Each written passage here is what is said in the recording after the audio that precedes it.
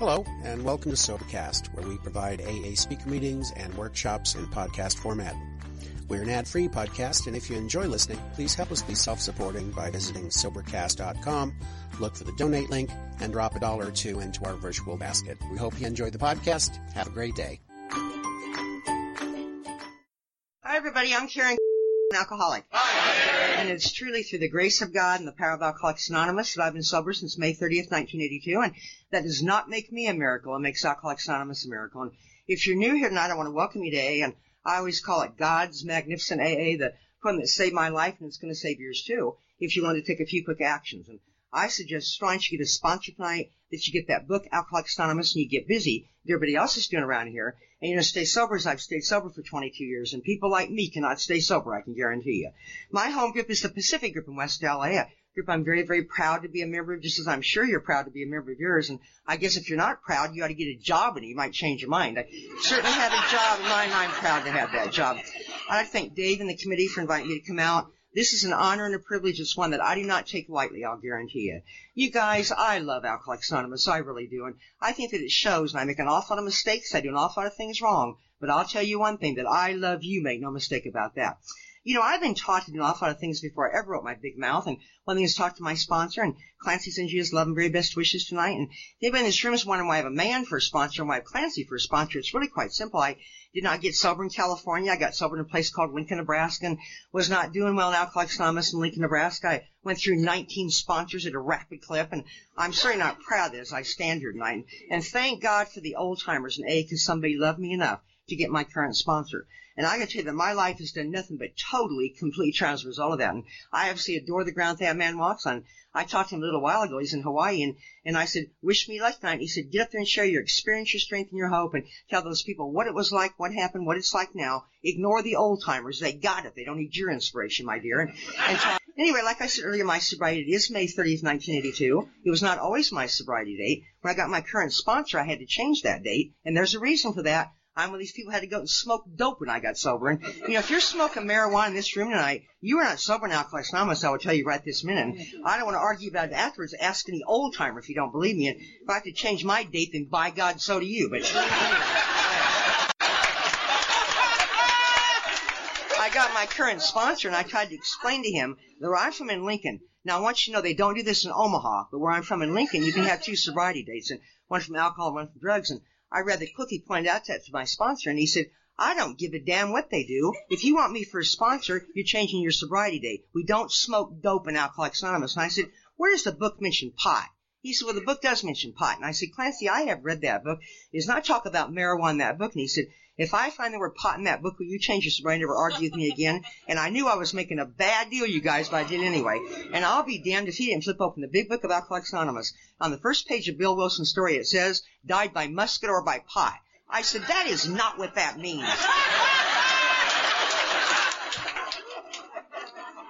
He said, little girl, I don't give a damn what it means. You said the book didn't mention pot. It does mention pot. Change your sobriety date. And my life has flourished, I got to tell you guys. I want to thank my two babies, Cindy and Michelle, for driving over and seeing their sponsor tonight. And I love to see these women. We're going to be together next weekend, too. But, you know, the day I got sober, I weighed 95 pounds. I was the color of squash. And alcoholic hepatitis, I had liver cirrhosis, I had ruptured esophageal varices, and if you don't know what that stuff is, you don't want to know, because you die from that kind of stuff. And I was standing on Skid Row in Lincoln, Nebraska, sucking on a bottle of Mad Dog. And if you guys haven't drank Mad Dog, I need to tell you it's not one of your finer wines, I can assure you. I'll guarantee you one thing, that crap has never seen a grape, make no mistake about that. I literally could not believe what's going on in my life. I'd lost my children. I'd lost my husband twice. I don't really care about that, I want you to know. I'd lost my car. I'd lost my house. I destroyed every relationship I'd ever had with anybody, and I was clearly dying from alcoholism. And then I lost the one thing that brought my knees and disease. I lost my nursing license. And you guys, I love my profession. That absolutely devastated me, but did not stop me from drinking. And there's a reason for that, and it's in the big book of Alcoholics Anonymous, because I have an obsession that somehow, someday, I will learn to control and enjoy my drinking. The persistent illusion is astonishing, just like our book talks about many of us pursuing the gates of insanity and death. And I'll guarantee you one thing, I was in the gates of pure insanity. I got sober almost into my coffin. And I am so grateful for this program as I stand here tonight, I cannot begin to tell you. And you're going to soon see why and stuff. But, you know, you guys, this has been the very, very best year of my sobriety, my 22nd year. Actually, it was my 21st. I just turned 22, but I want to share a little bit of that with you. If you would have asked me New Year's Eve, a year ago New Year's Eve, are your amends made in Alcoholics Anonymous? I would have said yes, and that would have been the absolute truth for me. I'm $86,000 out of debt in this program. I owe nobody nothing. I just got to go to meetings, pray, work with others, do my commitments, and I'm home free here. But our book says that more will be revealed, folks. And I flew to Kansas City, Missouri on New Year's Eve a year ago to give an AA talk, and they had this big party dance type thing. And so, anyway, air traffic control had held us for whatever reason, so we were circling the city, and I spied the Hyatt Regency Hotel, and I thought, oh my God, there's the Hyatt Regency. And I remembered something I'd done about 35 years ago. 35 years ago on Easter morning, I found myself in the glass elevator of the Hyatt Regency Hotel, stark naked on Easter morning. I know. And it landed on the first floor of the hotel. I had no idea where the hell I was. I really don't. I'd like to think I was in some man's room, but you never know. But anyway, the door opened up, and there was this family standing in their Easter clothes. They were going to have brunch or something. I will never forget the look on these people's faces as long as I live. And I read my inventory to my sponsor, and I did not mention that for whatever reason. I did so much of this sort of thing, I guess I just didn't even remember it. But anyway, I called Clancy, and he said, well, get over there and make amends for that. You probably gave the place a bad name. And I thought, well, if I have time, I'll get over there and get that done. I was only going to be there for 24 hours. That's not much time when that committee keeps you busy, and I did not have time to do it. So I went back at the airport New Year's Eve to go back to L.A., and my flight was canceled.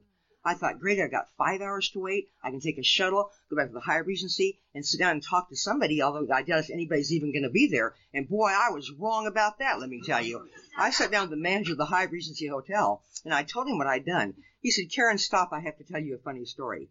He said, 35 years ago, my father was manager of the Hyatt Regency at that time, and we were over here having Easter brunch, and we were by the glass elevator.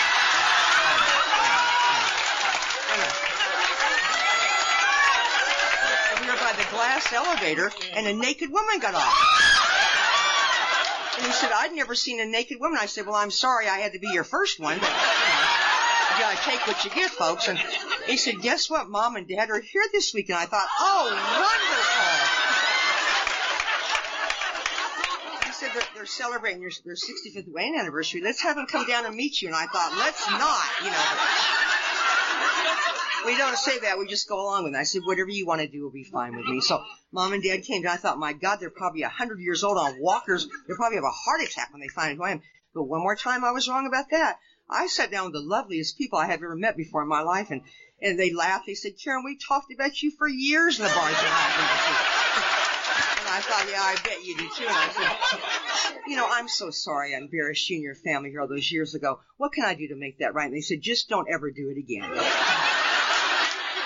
I said, you know what? I can't think of any more disgusting than a 59-year-old woman getting out of a glass elevator stark naked. So I doubt very much if I'll be taking that path anytime soon. So as I stand here tonight, my amends are made in Alcoholics Anonymous. No more has been revealed. But I will tell you, it's not midnight yet, folks. You never know what's going to happen. Then last May, I was over in Laughlin, Nevada, speaking at the Tri-State Roundup. And if you guys haven't experienced that, come to it. It's a great event. They get about 7,000 people at this thing. And we were hanging around the casino on Thursday night waiting for the meeting to start, and I hit a $10,000 slot is what I did. And I was to experience every promise in the Big Book of Alcoholics Anonymous in 5 seconds flat. I was to know a new freedom and new happiness, and fear of financial insecurity left me, and I was rocking that fourth dimension of living. But if you're new here tonight, that is not how you get the promises in Alcoholics Anonymous. But I got them. I swear to God I did. And it was such a great experience because Don Laughlin, who owns that hotel over there, came down to you always get management's attention if you hit a slot like that. Trust me, they want their money back is what they want. But he came down and he said, can we extend your stay? And I said, no, just give me a check. I'm taking it back to L.A. And he said, what are you doing here this weekend? And I told him, he said, oh, I'd love to hear the AA speakers. Can I come to your talk? And I said, well, it's your hotel. Why would you want to do that? And he said, I think they are so funny. And he came, and by God, he was in line the next night thanking me. And you know what he said to me? Are you sure we can't extend your stay?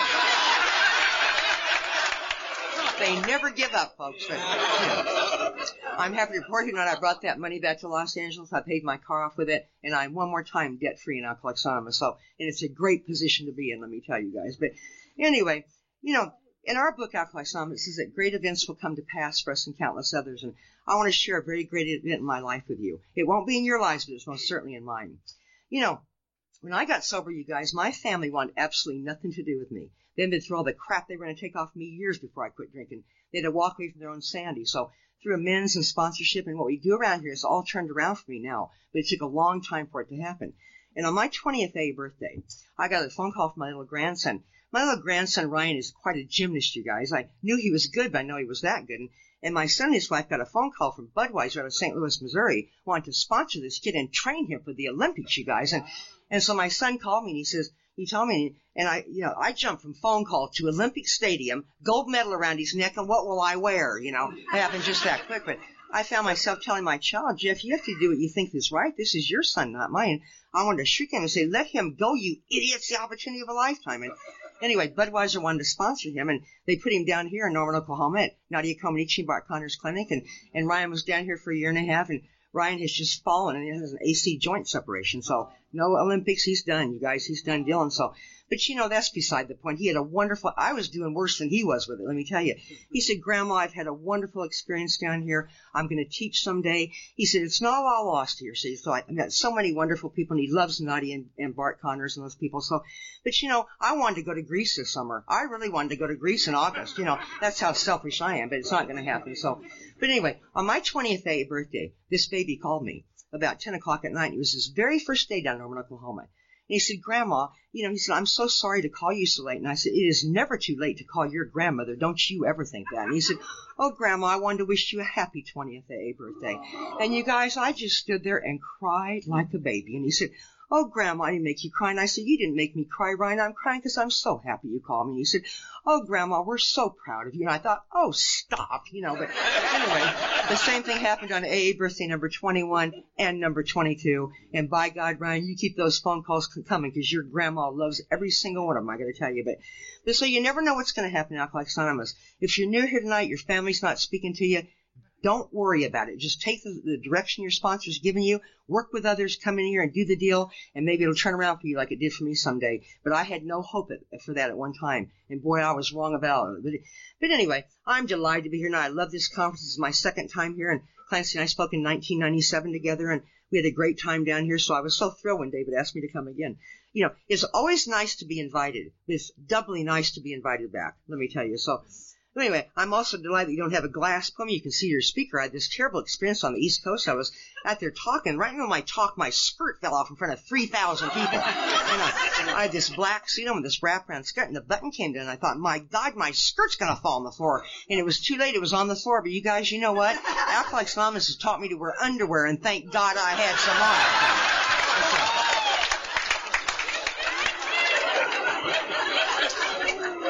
It's also taught me to take action. I just picked up that skirt and kept right on talking. What else was I doing? I grew up in Lincoln, Nebraska. You guys, I came from a wonderful home in Lincoln, Nebraska, and I want you to know that. And my mother wanted you to know it too. I'll guarantee you that. My mom died 12 years ago, and God, I miss her so much. I can't begin to tell you. And boy, folks, you only get one, and when they're gone, they're gone. Let me tell you. And I made amends to her many, many years ago. We had a wonderful relationship the last few years of her life and stuff, but I just missed her so much. And I come from an alcoholic home, and I don't think that's neither here nor there. I don't do well with people who stand at AA podiums and blame anybody for anything. And my father died from this disease on the streets of Chicago in 1979. And you tell me how a major in the Air Force dies on Skid Row. I don't know how that happened, other than the fact that he was an alcoholic. And whether he found AA or not, I do not know. I just know that he certainly did not stay sober as a result of it. So one more time tonight, this is a cunning, baffling, powerful disease that kills people. This is not a game I'm playing up here. This is serious business. And I would give anything in the world if my father were alive tonight, because we would have a lot to talk about, I can tell you. I have a sister who is Miss Rah-Rah in high school and homecoming queen and surely all that kind of stuff, and made straight A's, never cracked a book, and I made straight F's and never cracked a book, and that was the difference. My sister was a beautiful little girl. She's a gorgeous woman today. She looks nothing like I do, I got to tell you. And she was a model for many, many years for Neiman Marcus in Dallas, and now she's retired and teaches school in the West Indies. And I got to tell you guys, as a direct result of this program, I love my sister very, very much tonight. And I found out something about her. She's also very beautiful on the inside, too, and I never used to know that. I have a brother who was a fighter pilot in the Navy for many, many years, and my brother retired a couple of years ago in August and did a 9/11 in Iraq and so forth. He's been called back in the service. And, my brother is really old to be a fighter pilot. You guys, he's 51 years old. And we were growing up, I thought he was such a dork, I can't begin to tell you. Straight as an arrow, Mike, doesn't drink, doesn't use drugs, doesn't screw around. He was an embarrassment to me, if you want to know the truth. And tonight I'm so proud of that man, I cannot begin to tell you. You wouldn't catch me over Iraq in any fighter plane, but neither one of these people are alcoholic. I have another sister who's married the public defender in Lincoln, Nebraska, who got me out of a whole bunch of trouble when I got sober, and I'm welcome in their home state, and I never used to be. I come from basically a very boring family, if you want the truth. They're high successful people, and they bore me to tears. I love them, but they bore me to tears. And I have a couple of kids who are 43 and 44 years old, and I know I certainly don't old enough to have kids that age, but by God, I sure do. And this is where it really starts getting interesting for me. These kids are anything but boring, I got to tell you guys. As a matter of fact, they're a couple of jerks, if you want to know the truth. But you know what?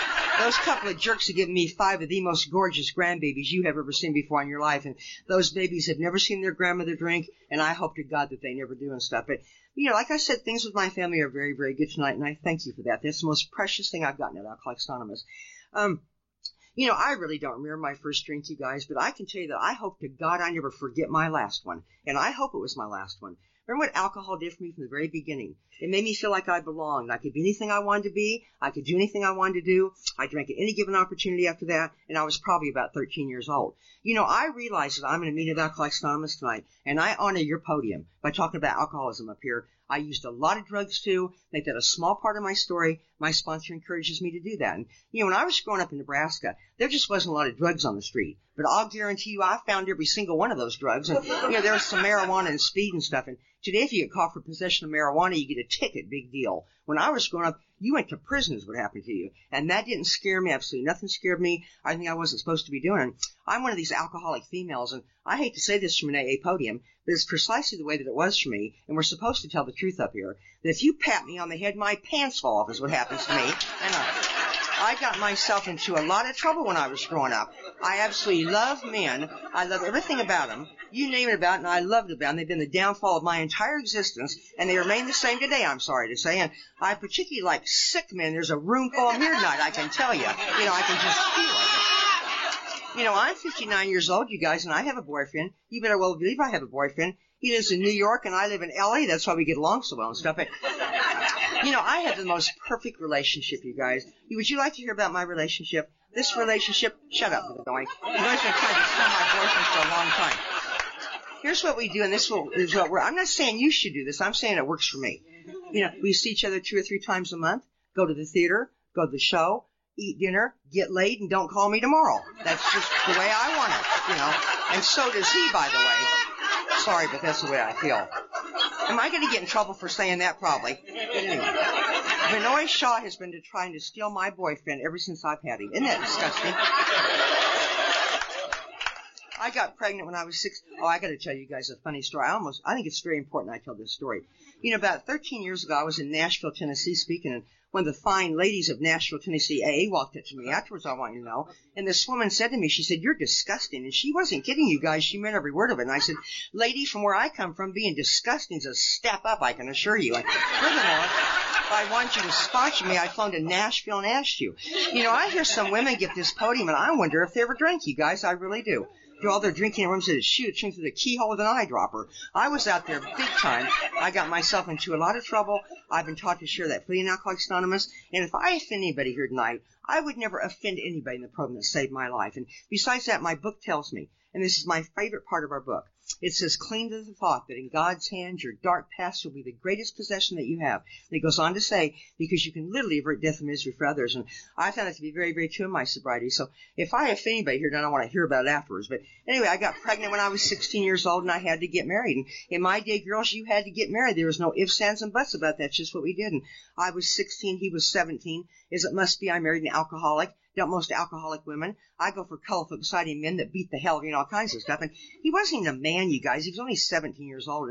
And we had no education. We hadn't even finished junior high yet. And so we were doing minimum wage jobs. And before we knew it, we had 2 babies to take care of. And I quick found out what caused all that, and I put a halt to it, I'll guarantee you that. And that caused me a lot of trouble throughout the years. And as it must be, I married a man that refused to work, that drank on a daily basis. He used to come and beat me up on a daily basis. And I had never seen a man hit a woman before in my life, you guys. I'll guarantee you one thing. If my dad would lay one hand on my mom, she'd have knocked him from here to the moon, I got to tell you. And I grew to hate this guy very, very much. And I'm not blaming him for my disease, so please don't get me wrong. It's just part of my story, and I need to share it. And somebody in that family had to get a job. And like I said, I hadn't finished junior high yet, for Christ's sakes. And I found a job as a nurse's aide at a hospital there in Lincoln. And the magic was put in my life. I literally fell in love with nursing. And I made a plan to myself. I would love to go to school, and I'd love to become a registered nurse. That's what I would love to do. You know, they say that alcoholics don't have willpower, and I'm here to tell you now from this podium that is a bunch of crap. I have more willpower than 20 elephants. I have no willpower when it comes to my disease, but when I want to do something, I'm going to do it. And I went back, I finished junior high, I finished high school, I went to college full-time for 3 years, and I worked full-time for 3 years. And I'm talking about 18, 20 hours a day, you guys, and that is hard stuff to do. I did not drink, not use any drugs during this period of time. At the age of 27 years old, I became a registered nurse. And if you think I'm proud to stand here tonight and tell you that I got jerked in front of the State Board of Nursing in Nebraska, and they told me, you are a disgrace to your profession, you're a disgrace to nursing, you're a disgrace to medicine, you are no longer working because we just jerked your nursing license. If you think I'm proud of that, you are sadly wrong. You guys, I love my profession, and I really, really mean that. And I would never do anything to jeopardize the people I take care of, the people I work with in ordinary circumstances. And what I had to tell you now is a story about how I threw it right down the toilet so I could drink. And that is total insanity. It's also called alcoholism. At the age of 27 years old, I divorced this man. And girls, I got to tell you that a whole new world opened up to me, and it's called men and alcohol. And I went absolutely hog wild is what I did. I was engaged 8 times during that divorce. I never did marry these people. 2 of them died from alcoholism. I know nothing about social drinking. I drank, ran with alcoholics, and we do indeed die from this. And at the age of 27 years old, I went to work in surgery at a hospital there in Nebraska, and I had that job for 19 years. I love working in the operating room. I love taking care of those patients. It's a colorful, exciting nursing position. I drank, with medical people mostly. They were colorful, intense people. They worked hard and they played hard. And I got to tell you guys that the incidence of alcoholism amongst my profession is tremendously high. And that'll do a lot for your security if you're going to have surgery next week. It has to be very, very true. And those people are so grateful that I'm sober that they can't see straight. And I'm talking about alcoholics is what I'm talking about. You know, in our book, Alcoholics Anonymous, it says clearly that we're telling the general way what our drinking was like. You're going to get the general idea real quick what my drinking was like. I can tell you guys about my drinking in 5 seconds flat of the truth. Many, many years ago, I was at a little concert in upstate New York called Woodstock. And I'm not talking about that piece of crap they had 9 years ago. I'm talking about the real Woodstock. And there will never be another one, trust me on that. The kids from the 60s threw a party that nobody will ever match, I'm quite sure. And you know why there'll never be another one? That wasn't supposed to happen to begin with. But anyway, New York got wind they're going to have this big event. And they told these people, if you don't get medical coverage, you are not going to have this concert. They started hiring people from Nebraska. They thought they'd be more responsible. And we were a seedy lot, I can assure you. And I was the first drunk to sign up for this deal, and found 9 girls I worked with to join me, and then about 80 doctors from New York, and there we were at Woodstock. I never seen so much alcohol in one place in my entire life. You could have floated a bass with no problem whatsoever. And the drugs, it was like a candy store. And everybody was sharing, we were sharing narcotics with everybody else. And we had this great big semi-truck on that back lot of Woodstock. That was our hospital park back there. And I recall being in that semi the entire week. But I do recall what it was like to stand on the stage at night that Richie Havens sang Freedom, and Joe Cocker and Country Joe, Santana, those groups that I love. I come from the roaring 60s, you guys, and I love rock and roll, let me tell you. Things have not changed in my life one little tiny bit. I loved Elvis Presley, and Janis Joplin was my lady, let me tell you. Wouldn't Janis Joplin have been a fine member of Alcoholics Anonymous, you guys? I'd have hung out with Janis, let me tell you. I'd have traded Janis for Clancy any day that we could do that. Is a big fat lie. Do not tell him I said that. I was just kidding. I wouldn't trade my sponsor for 20 Janis Joplins. But, you know, drinking for me at one time was a fun thing, you guys. It'd be a lie for me to stand out and say anything but that. But I cannot remember the fun. I remember the pain that it caused me. And one more time, I am so grateful for Alcoholics Anonymous, I cannot begin to tell you. And you're going to soon see why. And, you know, the drunk driving charges, the bad checks, all the stuff that we eventually do. My kids were in trouble. I never could marry these guys I was engaged to. They kept dying from alcoholism. And I thought, you know, I need to get married to my ex-husband again. That's what I need to do. The kids need their father. Besides, I need to get even with him for all the things that he's done to me. And those are not very good reasons to get married again, I got to tell you. And I'm certainly not proud of it as I stand here tonight. And, you know, if anybody in this room outside here is thinking about getting married to the same person twice, don't do it. You're going to be sorry. The only way I can describe it is like taking a bite out of the same turd twice. If you will.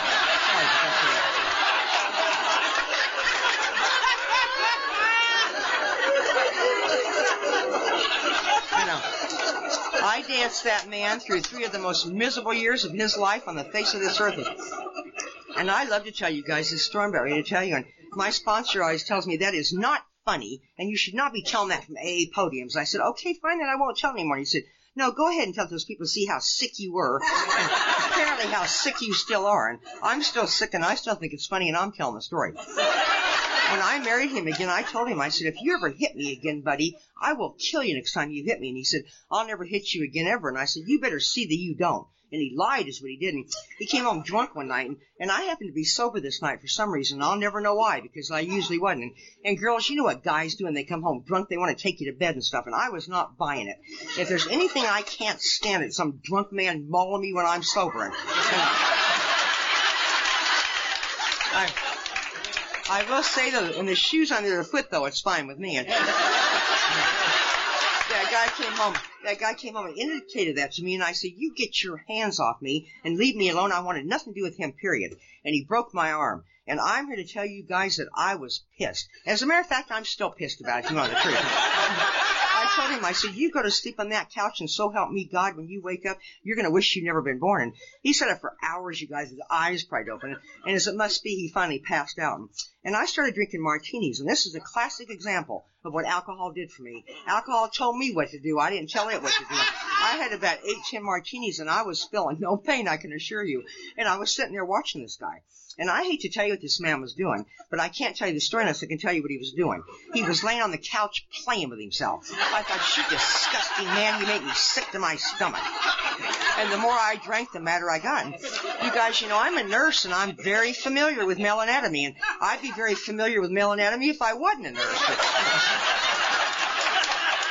I thought to myself, what can I do to get even with this guy for all the things he's done to me? And I came with this brilliant idea in my drunken stupor. That's one thing we should never do, folks, is drink and think at the same time. This was many, many years ago, you guys, when super glue first came out. And super glue was powerful stuff. You know, Mrs. Bobbitt has nothing on me, I can assure you.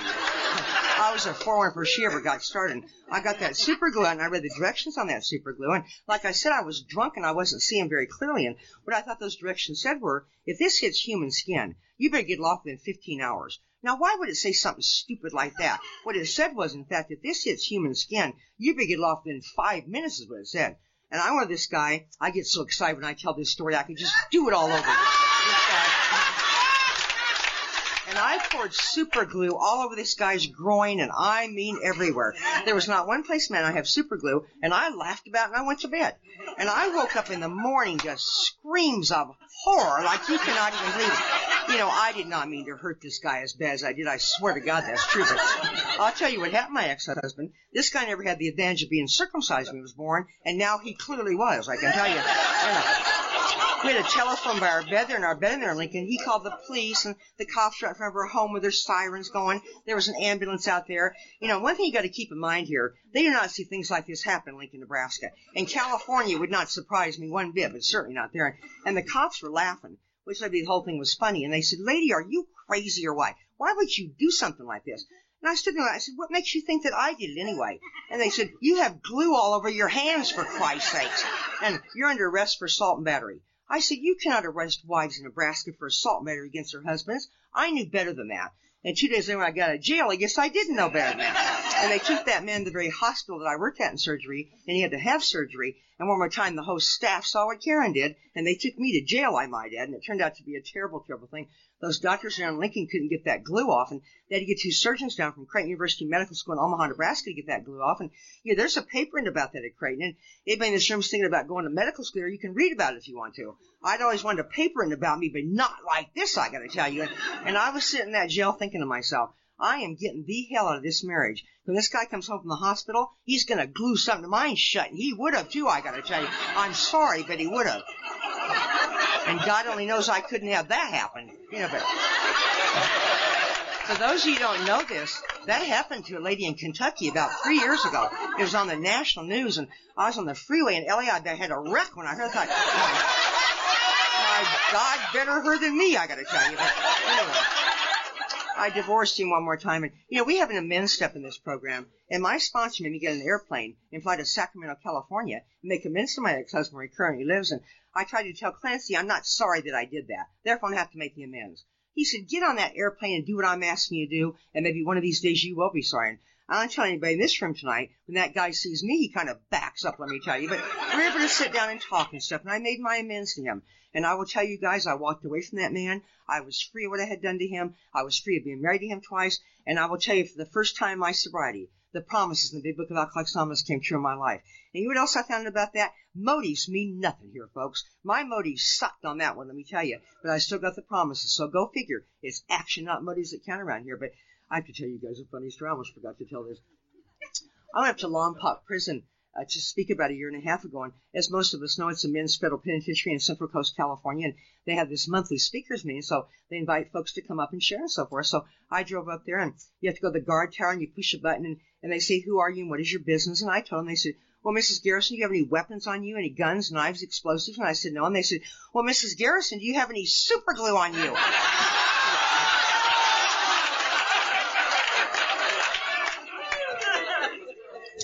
For the first time in my life, I was totally speechless. You know, they're in the guard tower laughing. You guys, it was so funny. The prisoners put them up to it and stuff. So I said, well, no, as a matter of fact, I don't. They said, well, you can come on in. I said, okay. So the prisoners took me to the meeting room, and they had this blackboard in there, and there's a great big circle with a slash. No super glue in here. You never know what's going to happen in Alcoholics Anonymous. But anyway, I divorced this guy one more time, and I got involved in the most bizarre man I've ever met before in my life. This guy told me he was in the mafia. Now, I don't think anybody in Lincoln, Nebraska is in the mafia, for Christ's sakes. And I was lying to him, and he was lying to me. It was your typical alcoholic nightmare is what it was. I was drinking on a daily basis. I was taking Valium for severe tremors I was starting to have. It was beginning to be no more fun, I got to tell you guys. You know, I'm a nurse, and I've studied alcoholism. I knew all about it before I became one. And it shows me one more time tonight what our book says is so true. Self-knowledge avails us nothing with this disease. It's action that counts. Nowhere in the Big Book of Alcoholics Anonymous do we have a chapter called Into Thinking. We do have one that's called Into Action. And that's the only reason I'm standing here 22 years sober. And the day came to me, the hospital told me, we've had all the crap we're going to take off of you, Karen. You're the finest nurse on this staff, but we're tired of reading about you in the paper. You obviously have a drinking problem. We cannot read about our nursing staff, gluing husbands, drunk driving charges, bad checks, all the stuff that you're doing. Everything you do in Nebraska is in the paper, I'm sorry to say. And they knew my game, let me tell you. They said, you're either going to a treatment center or you're out of here. I said, you can't run this place without me. Not only can they still are, folks. But anyway, I walked out of a job that I loved more than even the whole world, and I cannot say that enough tonight. And I drank and I drank and I died 1,000 times over. I went to work at a nursing home there in Lincoln, and what I'm about to share with you guys is something I am not proud to discuss from any AA podium. It took me years into my sobriety before I would ever mention this. I found myself still in drugs in that nursing home, and it wasn't because I liked drugs. That has nothing to do with anything. I would drink any day over any drug I could name. But I was physically addicted to alcohol by now. I had to have this stuff. I couldn't drink at work, so I started stealing narcotics. It's just that damn simple. And I was stealing morphine and Demerol and cocaine and Valium, and I get my hands on. And if you think I'm proud of that, you are sadly wrong. And the day came for me, the people that ran that place came up to me, and they said, Karen, what is wrong with you? You are just weird is what you are. You know, you take good care of the patients. You're a great nurse, but you're just strange. And I remember thinking to myself, you'd be strange, too, if you had 200 milligrams of Demerol on board. You'd be strange, too. And I threw my keys at them, and I walked out the door before they fired me. And I went to work at Bryan Memorial Hospital there in Lincoln. And you guys, it's a fine, fine facility. And I was drunk on that. Everybody got that nursing position. And I'm not talking about falling down drunk. I was just maintaining a certain level of alcohol in my bloodstream that I would not shake and have those violent tremors. That is clearly desperation drinking. Our book describes it vividly, and I was in the hot water up to my yin-yang, let me tell you. The very thought that I might drink again makes the hair on my neck stand straight up, and that's why I'm an active member of Alcoholics Anonymous. But the day came for me when I got caught red-handed stealing some more from that hospital, and this has got to be without a doubt the most humiliating day of my entire life, when they said, you give us your narcotic keys and you get out of this hospital, don't you ever walk back in here again. We're reporting this to the State Board of Nursing in Nebraska. That's exactly what they did. That's exactly what they should have done. My other two jobs should have done it too, as a matter of fact. And long story short here tonight, I lost my nursing license. And to make a long story short and short here tonight, I wound up on the streets of Nebraska is what happened to me. And you guys, I spent 2 years on the streets. And I traveled the Midwest, I prostituted myself, and I'll guarantee you one thing, that I have seen and done things that no woman should ever see her doing. I'm still so sick in the head sometimes I think to myself, I wouldn't mind seeing some of them again, you know. And my sponsor assures me I'm still a very ill person. Be thinking that kind of crap. And, you know, I've been in nut houses, I've been in detoxes, I've been in jails, I've been in institutions. I cannot think of a thing out in the streets as a practicing female alcoholic. Things happened to me I would not repeat from this podium tonight, but I'm sure that you had the general idea. And 2 years went by for me, and there I was back there in Lincoln, standing on Skid Row, sucking on a bottle of Mad Dog. And I certainly have better things intended for myself than to be doing that, I got to tell you. I will never forget that last day of my drinking as long as I live, and I hope to God it was the last day of my drinking. Although I really can't tell you that much about it if you want to know the truth. I apparently was so physically sick I just passed down the streets is what happened to me. But before that happened, there was a Hilton Hotel adjacent to that Skid Row area, and I remember thinking to myself, 2 years ago, I used to stand on top of the Hilton Hotel and drink martinis with surgeons. What am I doing standing on Skid Row drinking with these people? And I rather imagine those folks felt the same way when they arrived there. And like I said, I can't tell you much about it at all. I woke up in an intensive care ward, the very hospital that I was born at, the very hospital that I worked at for 19 years, and I will tell you guys clearly that the alcoholic hell for me started when I got sober. You know, I'm not a very big person. I weighed 95 pounds when I got sober, and I was coming off a quarter whatever a day and 200 milligrams of Valium a day. That is a lot of booze, that's a lot of pills, and I had a lot of dying to do, let me tell you. They say that most alcohol withdrawal is over within 3 days, and perhaps it is for some people. It certainly was not for me. It was going to be a long, long time before I was going to start feeling better. I laid in that intensive care ward. I had tubes coming out of my belly. They were draining fluid off my liver. I had IVs going, and I found myself in withdrawal that was so bad I cannot begin to tell you guys. And I laid in that intensive care ward, and I shook, and I shook, and I died for 30 solid days. And I'd scream at those nurses and demand they give me narcotics for this withdrawal, and they wouldn't give me a damn thing. They said, Karen, listen to us. There's nothing wrong with your heart. It's not throwing any irregularities. You're not getting one damn drug, so quit asking us for them. You need to fill one of those trimmers, and maybe you'll never do it again. And I did not want to hear that, let me tell you. But let me tell you what these people did for me, and I'll be forever grateful as long as I'm sober in Alcoholics Anonymous. They got 10 members of AA to come and sit with me. And, you know, I just want to say something real quickly here because I feel so strongly about this because it saved my life. Once in a while in AA, I hear people say, not very many people, and I hardly ever hear it. When I hear it, I want to throttle them by the neck. They say things like, we don't go unless the alcoholic calls us. Ladies and gentlemen, I am standing here 22 years sober tonight. I never made any damn phone call. Where did that crap come from? If it's good enough for our co-founders, by God, it's good enough for us. I think Bill called Bob, as the story goes. I don't think Bob called Bill. I hope I never forget where the hell I'm coming from around here. And my responsibility statement does indeed say, when anyone anywhere reaches out for help, we want the hand of AA always to be there, and for that I'm responsible. The nurses reached out, the alcoholics responded, and I have to believe as a direct result of that, I'm standing here 22 years sober tonight. So I hope I never forget where I'm coming from around here. But anyway, you know, I just love these people. I fell in love with these people. There was nobody in my life, no family, nothing, and they were talking to me. For the first time in a long time, people were talking to me again. And they say things like, Karen, just keep breathing. That's all I got to do is breathe. And I'd say, when is this withdrawal going to stop? And they said, when it's time, that's what's going to stop. And that wasn't good enough for me. I wanted a date is what I wanted. And they couldn't give me a date, and they were absolutely accurate about that. When it's time, it's time. And at 30 days of sobriety, I want that official treatment from that hospital. I'm a product of a treatment center. I have no opinion on one way or the other, but apparently I went to a fine one because all they talked about was Alcoholics Anonymous. And boy, there's a lot of bad ones out there, you guys, let me tell you. And thank God I went to a good one. You know, when I went through treatment, a lot of people got kicked out of treatment for fraternizing. I didn't. Nobody wants to fraternize an orange person, I can assure you. They used to bring the patients over to the hospital, and they'd say, look at her, see what's going to happen if you keep on drinking, look at her. How dare you bring people in my room and say stuff like that? But you know what, you guys, I am really, in retrospect tonight, I'm really glad they did that. I get to think about that before I pick up any drink, but I was not a quick study in that inpatient 30-day program due to my rotten behavior. I was in there for 7 long months. That's a long time to be in an inpatient 30-day program, but I completed that inpatient program. I went to an outpatient program, and I went to an evening care program, and I went to an aftercare program. And I found myself a very, very active member of Alcoholics Anonymous in Lincoln, Nebraska. And I rapidly went through 19 sponsors in that town. I would tell the new people, you don't need to read the book, and you don't need to sponsor. We can do what I do around here. This is an individual program. And needless to say, I was not real popular with the old-timers in Lincoln, Nebraska. You guys, the old-timers in AA are so precious to me as I stand here tonight. But not in 1982. I could have cared less one way what these people thought. And you can pull your crap out here just for so long, and these old-timers are going to start nailing you one right after the other. God love them, you old-timers in Alcoholics Anonymous. They literally saved my life, and boy, they are dying off right and left, I got to tell you guys. And they have taught me well, I got to tell you. But anyway, this old guy with 29 years of sobriety grabbed me up an AA meeting one day. He said, come outside, I want to talk to you. You stay away from new people. How dare you tell the new people in AA they read the book and they need a sponsor? He said, you're like a typhoid Mary in AA. Everybody dies around you, but you're able to stay sober somehow. He said, you stay away from new people. And he went on to tell me, there's going to be a man from California speaking in Kearney, Nebraska this weekend. His name is Clancy. You're going to have this man speaker and ask this man if he will sponsor you. He is a master dealing with jerks like you. And I heard all about Clancy, and I wanted nothing to do with him, period, because I knew I was going to be in bad, bad trouble. And I got to tell you guys that my fears have been justified 8,000 times over. But I told this old-timer, I said, who do you think you are that you're going to tell me he's going to be my sponsor in Alcoholics Anonymous? He said, if you don't get in that car and go this Saturday, I'm going to tell everybody in Lincoln how you stole money from an AA meeting. And I'll guarantee you I was in that car going to Kearney, Nebraska. I paid that money back, too, by the way. I did. I really did pay it back. You should never give newcomers money, folks. But I will tell you that from a podium in Kearney, Nebraska, that man literally put the magic of Alcoholics Anonymous in my life. My life has never been the same since that talk. Anybody that knows me will tell you that's very, very true. And I found myself wanting that man for a sponsor. I wouldn't have asked him to sponsor me in a million years. Trust me, I would have asked him.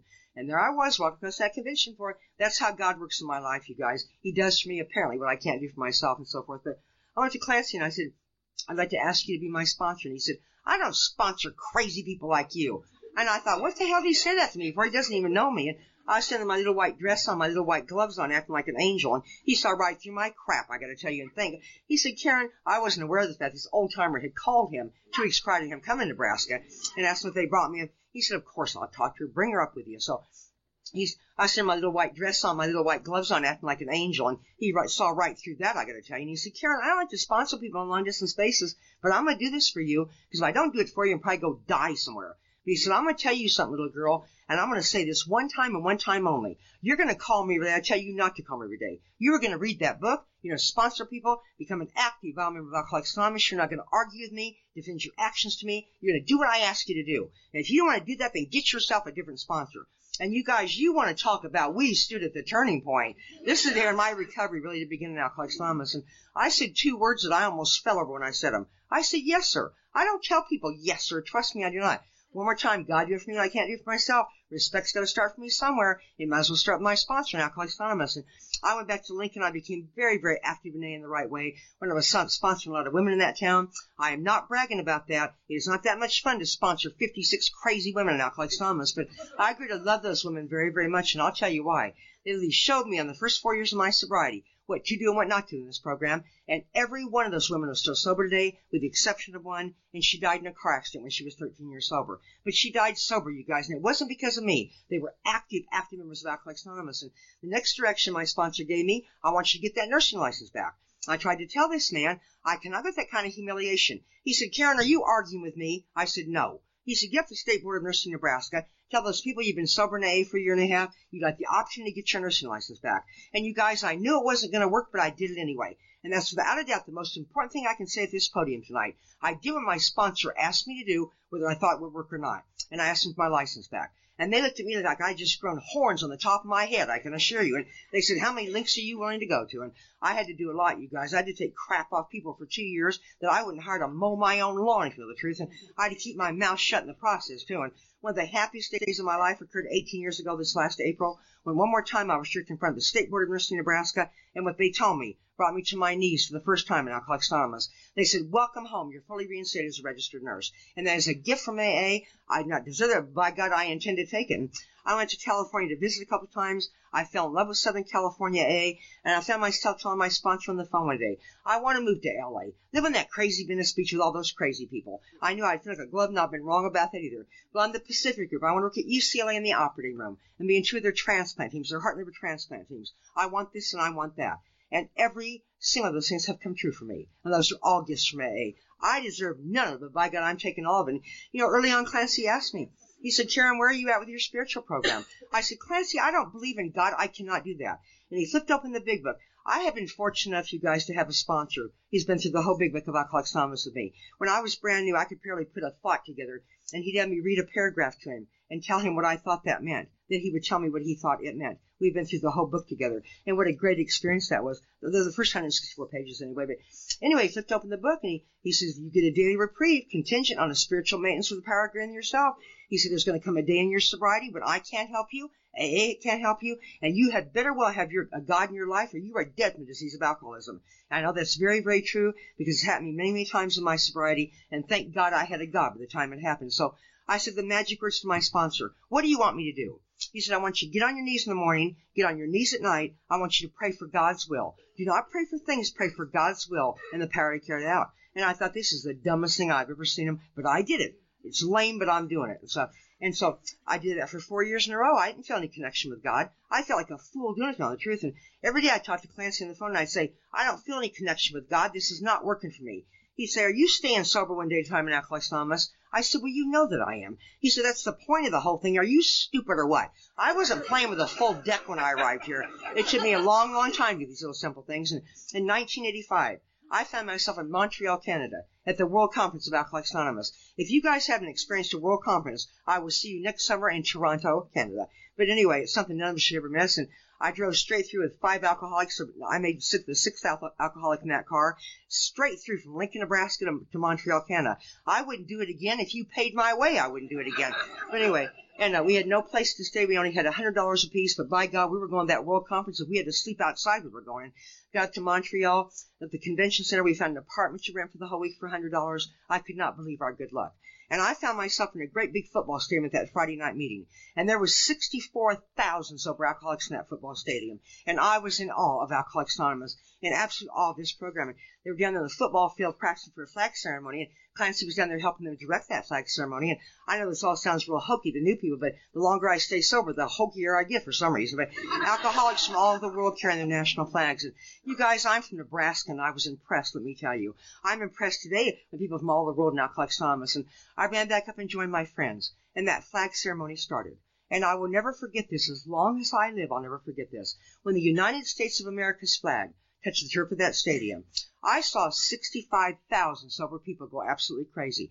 And I looked around myself. There was not one dry eye in that football stadium. I saw those old-timers sitting around, all the new people and all the people in between. And they all seemed to be loving this thing so very, very much. And I remember thinking to myself, why can't I feel what these people are feeling? I, too, wanted to love A, and I could not seem to achieve it somehow. And for the first time in my life, I got tears in my eyes. I did not try and stop.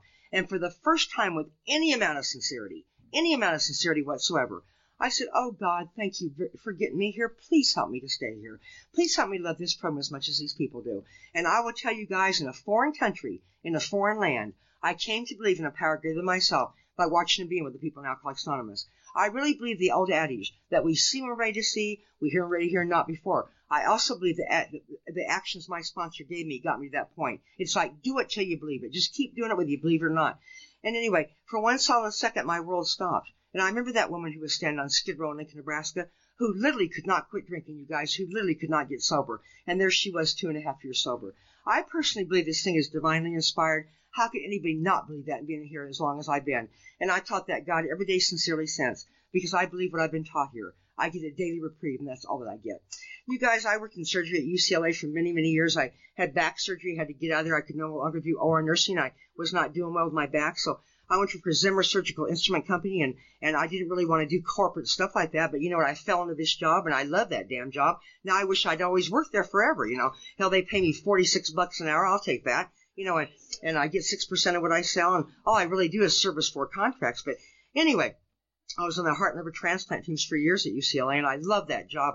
I resented the hell out of to leave that place, but now I'm glad I did. But anyway, about 11 years ago, you know, my sponsor was trying to teach me, you have to do what God gives you to do. You have got to do what God gives you to do, what's on your plate. I said, what are you talking about? He said, why don't you just answer the damn phone when it rings just for started? You know, you guys, when I got sober, I did not have a telephone. It took me a long time to get a telephone in Alcoholics Anonymous. By the time I got one, it was bill collectors. I sure as hell didn't want to talk to them, but I still picked up that phone, took the directions, started answering the phone. As a direct result of answering that telephone, I am $86,000 out of debt in Alcoholics Anonymous. Only took me 18 short years to do it. It's like paying for dead horses everywhere, but by God, I'm out of debt, you know. But anyway, so I've been taught to pick up the phone under any circumstances. I'm to answer that telephone if I'm at home. So anyway, I started doing that.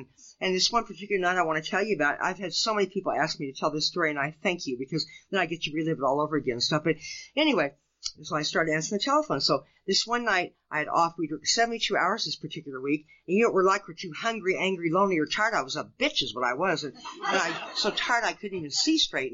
And I this night off, I went to meet her early in the evening. I went home and I went to bed early. And the phone rang about 2 o'clock in the morning.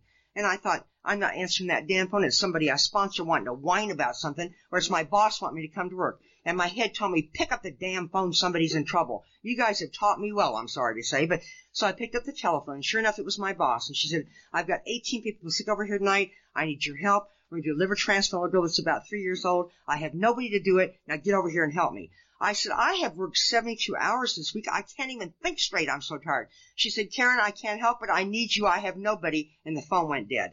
I was going to call my sponsor, but I don't want to talk to him about nothing at 2 o'clock in the morning. I know that he told me nobody ever died from lack of sleep, Karen. I'd say, well, there's a first time for everything, Clancy. You know, but I'm so glad I did, because the most precious thing happened, you guys. Really, I'm serious. And I got over there, and I sent my orderly upstairs to bring our little patient down to surgery, and he called me in the back, and he said, you're not going to believe all the people of this family. And I thought, well, that's nice that they had the support. I was so crabby, you guys. And we had a jet coming from New York with a liver for this child. We had some time to kill and stuff, so I went out front to get my little patient. And the first thing I noticed was the mother. She had the most beautiful blue eyes I've ever seen before in my life. And the dad was good looking and stuff. And there was about 75, 80 people in this family. I thought how highly unusual at 4 o'clock in the morning. How highly unusual any time, if you want to know the truth. And then I looked down at my little patient. And I got to tell you guys that Alcoholics Anonymous has taught me to love at a level I never, ever, ever dreamt possible for myself. And I ever so gently fell in love with this little baby girl. And she was so sick she couldn't lift her head off the pillow. She was so sick and dying from some strange liver thing. And in her little arms she had a bear, and she had a blanket wrapped around that bear, hanging on here for dear life. And I'd been over and I talked to her, and I said, oh, you brought your little baby bear down to surgery. And she said her little bear was going to have a liver transplant. And I said, oh, you're both going to have one. And she said, no, just the bear. You know, but anyway. We sent the family out the waiting room, and that mom was in absolute hysterics, I got to tell you guys. And this little girl looked at me, she said, why is my mommy crying? Go tell my mommy not to cry. I can't stand when my mommy cries. And because of Alcoholics Anonymous, what I've learned in this program, I was able to tell that baby the truth. And I said, your mommy's crying because your mommy loves you so very, very much. And that seemed to settle her down a little bit and stuff. And we have an anesthesiologist at UCLA that loves to play with the kids, you guys. He is just a delight to work with. So when she got her IV started, the bear got an IV started. And his bag was called Bear's Juice. She thought that was real funny and stuff. And when she went to sleep, the bear went to sleep. And it was really quite painless for her, if you wanted the truth. But that 16-hour transplant did not go well, I got to tell you guys. We almost lost that baby a couple times due to blood loss. I have never seen a team of people hold together like we did tonight for that child. And 16 hours later, she went up to her room with not much hope at all, I got to tell you guys. She had lost a tremendous amount of blood. Well, we said some prayers on that one, let me tell you. And I became obsessed with this child, and I had to see her again. And we have a rule at UCLA. You may not get involved with these transplant patients. Then where the organs come from, we cannot tell them. It's best not to see them after surgery. Now, I tell you, but here not that I'm real good at breaking rules now, and I thought, I'm just going to go up and see her and see how she's doing. I'm not going to talk to anybody. So when that baby was 6 days post-op from that transplant, I went to that child's room, and I opened the door of that baby's room, and I could not believe it was in front of my face. My God, the power of God, the power of God. Here was this little baby girl. It was the first time she went since her surgery. She was jumping up and down in her crib. She had her diapers hanging around her knees. She had a baby bottle in one hand. She had that bear in the other arm, and she put Band-Aids all over this bear. He had Band-Aids on his eyes, his ears, his nose, and I mean everywhere. And I stood in that hall, and I just cried like a baby. It is not cool to see the nursing staff ball. And that whole room full of people in there, and something caught my eye out of the corner of my eye, and I'll be damned if our book wasn't sitting on that kid's dresser. And it all made sense to me. And I was in that room like a flash, and I said to Mom, I said, whose book is that? And she said, well, that's my book. I'm a member of Alcoholics Anonymous. So's my husband. Her sponsor was there. His sponsor was there. And those 75, 80 people had driven 500 miles to be with this family. They were not from the LA area. And they showed me one more time what this thing is all about. It's about love and service, and that's all it's about. And I was impressed, let me tell you. And I said to Mom, I said, how long have you been sober? And she said, 5 years today. I thought, oh my God, her baby up for the first time. What a fabulous birthday present and stuff. And I walked over to this child, and she stopped dead in her tracks, and she looked at me. She said, go away, I'm not sick anymore. And I said, I had my scrub clothes on. It scared the hell out of her. And I said, I didn't come up here to hurt you. I came up here to see how you're doing. You guys, she gave me her little bear, and she said, you take him home and take care of him. He's so sick he needs a nurse to take care of him. I know why she gave me the bear to get me the hell away from it. I can pretend like she wanted me to have it and stuff. And I told the mom, I said, I cannot take that baby's bear home. That bear went through this kid's liver transplant. We had it by her little head her entire surgery, you guys. And she said, Karen, please take it. She wants you to have it. She's got 50 bears in this room. And she did indeed have 50 bears in that room. And I felt like a fool walking down the hall with that bear. That bear was my most prized possession in the program of Alcoholics Anonymous for many, many years. They got to be too damned important to me. When it gets to be too important, we got to get rid of it, folks. Let me tell you. And my little granddaughter says to me, Grandma, can I have that bear? And I said, it's Grandma's bear, Brandy. And she said, oh, I just wish I could have him. She knows the whole story. And I said, Grandma will buy you 50 bears. She says, but I want that one, Grandma. I said, it's Grandma's bear. I believe I said that to my little grandbaby. Anyway, it got so bad with me, I had to talk to Clancy about it. He said, give her the damn bear and quit being so damn selfish.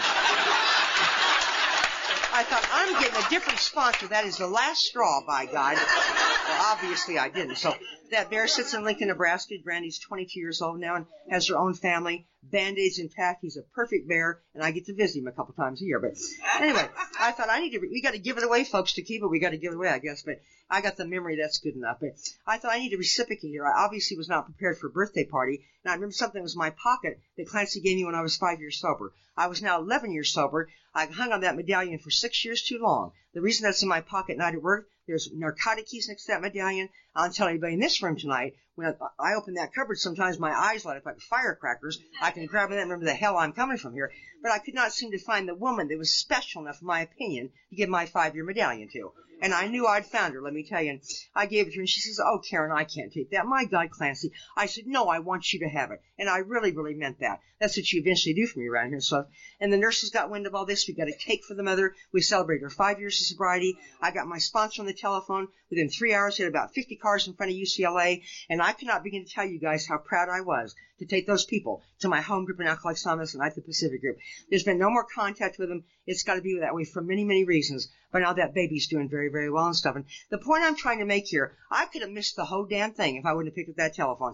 How many times in my life have I missed up because I wouldn't take a simple action like answering the damn phone? That makes me crazy if I think about it long enough. But, people say to me all the time, Karen, why do you keep doing this? Why do you keep doing it? And I know of no greater thing to say to them than where our 12th tradition says long form. So that this to the end, that my great blessings may never spoil me, I may forever live in thankful contemplation of him who presides over us all. And there's more reasons than that for me. You're the ones that walked me when nobody else would walk with me. You held my hand when nobody else would hold my hand. And you told me that you loved me. And I need you as desperately as I need you in 1982. You've taught me how to live. You've taught me how to love. You've taught me how to keep my pants up and all those things. And I don't do any of those things very well. But I'll tell you the one thing that I do with 200% absolute perfection, and that is this, that I love this program more than anything in the whole world. And it's truly a story from an alcoholic hell I cannot even describe. I have truly been given, just like the big book of Alcoholics Anonymous says, I have truly been given the keys to the kingdom. And I'm going to say one more thing, and I'm going to shut my mouth here right on time. It has been one hell of a walk from Skid Row, Nebraska, to where I stand in Oklahoma tonight. And I think that but for the grace of God in Alcoholics Anonymous, that I would have missed it all. Thank you so much for having me, and thank you for my life.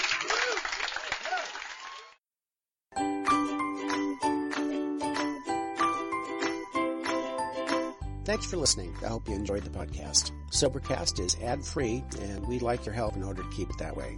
So if you'd like to help us be self-supporting by pledging $1 or $2 a month, visit Sobercast.com and look for the donate links. Thank you very much.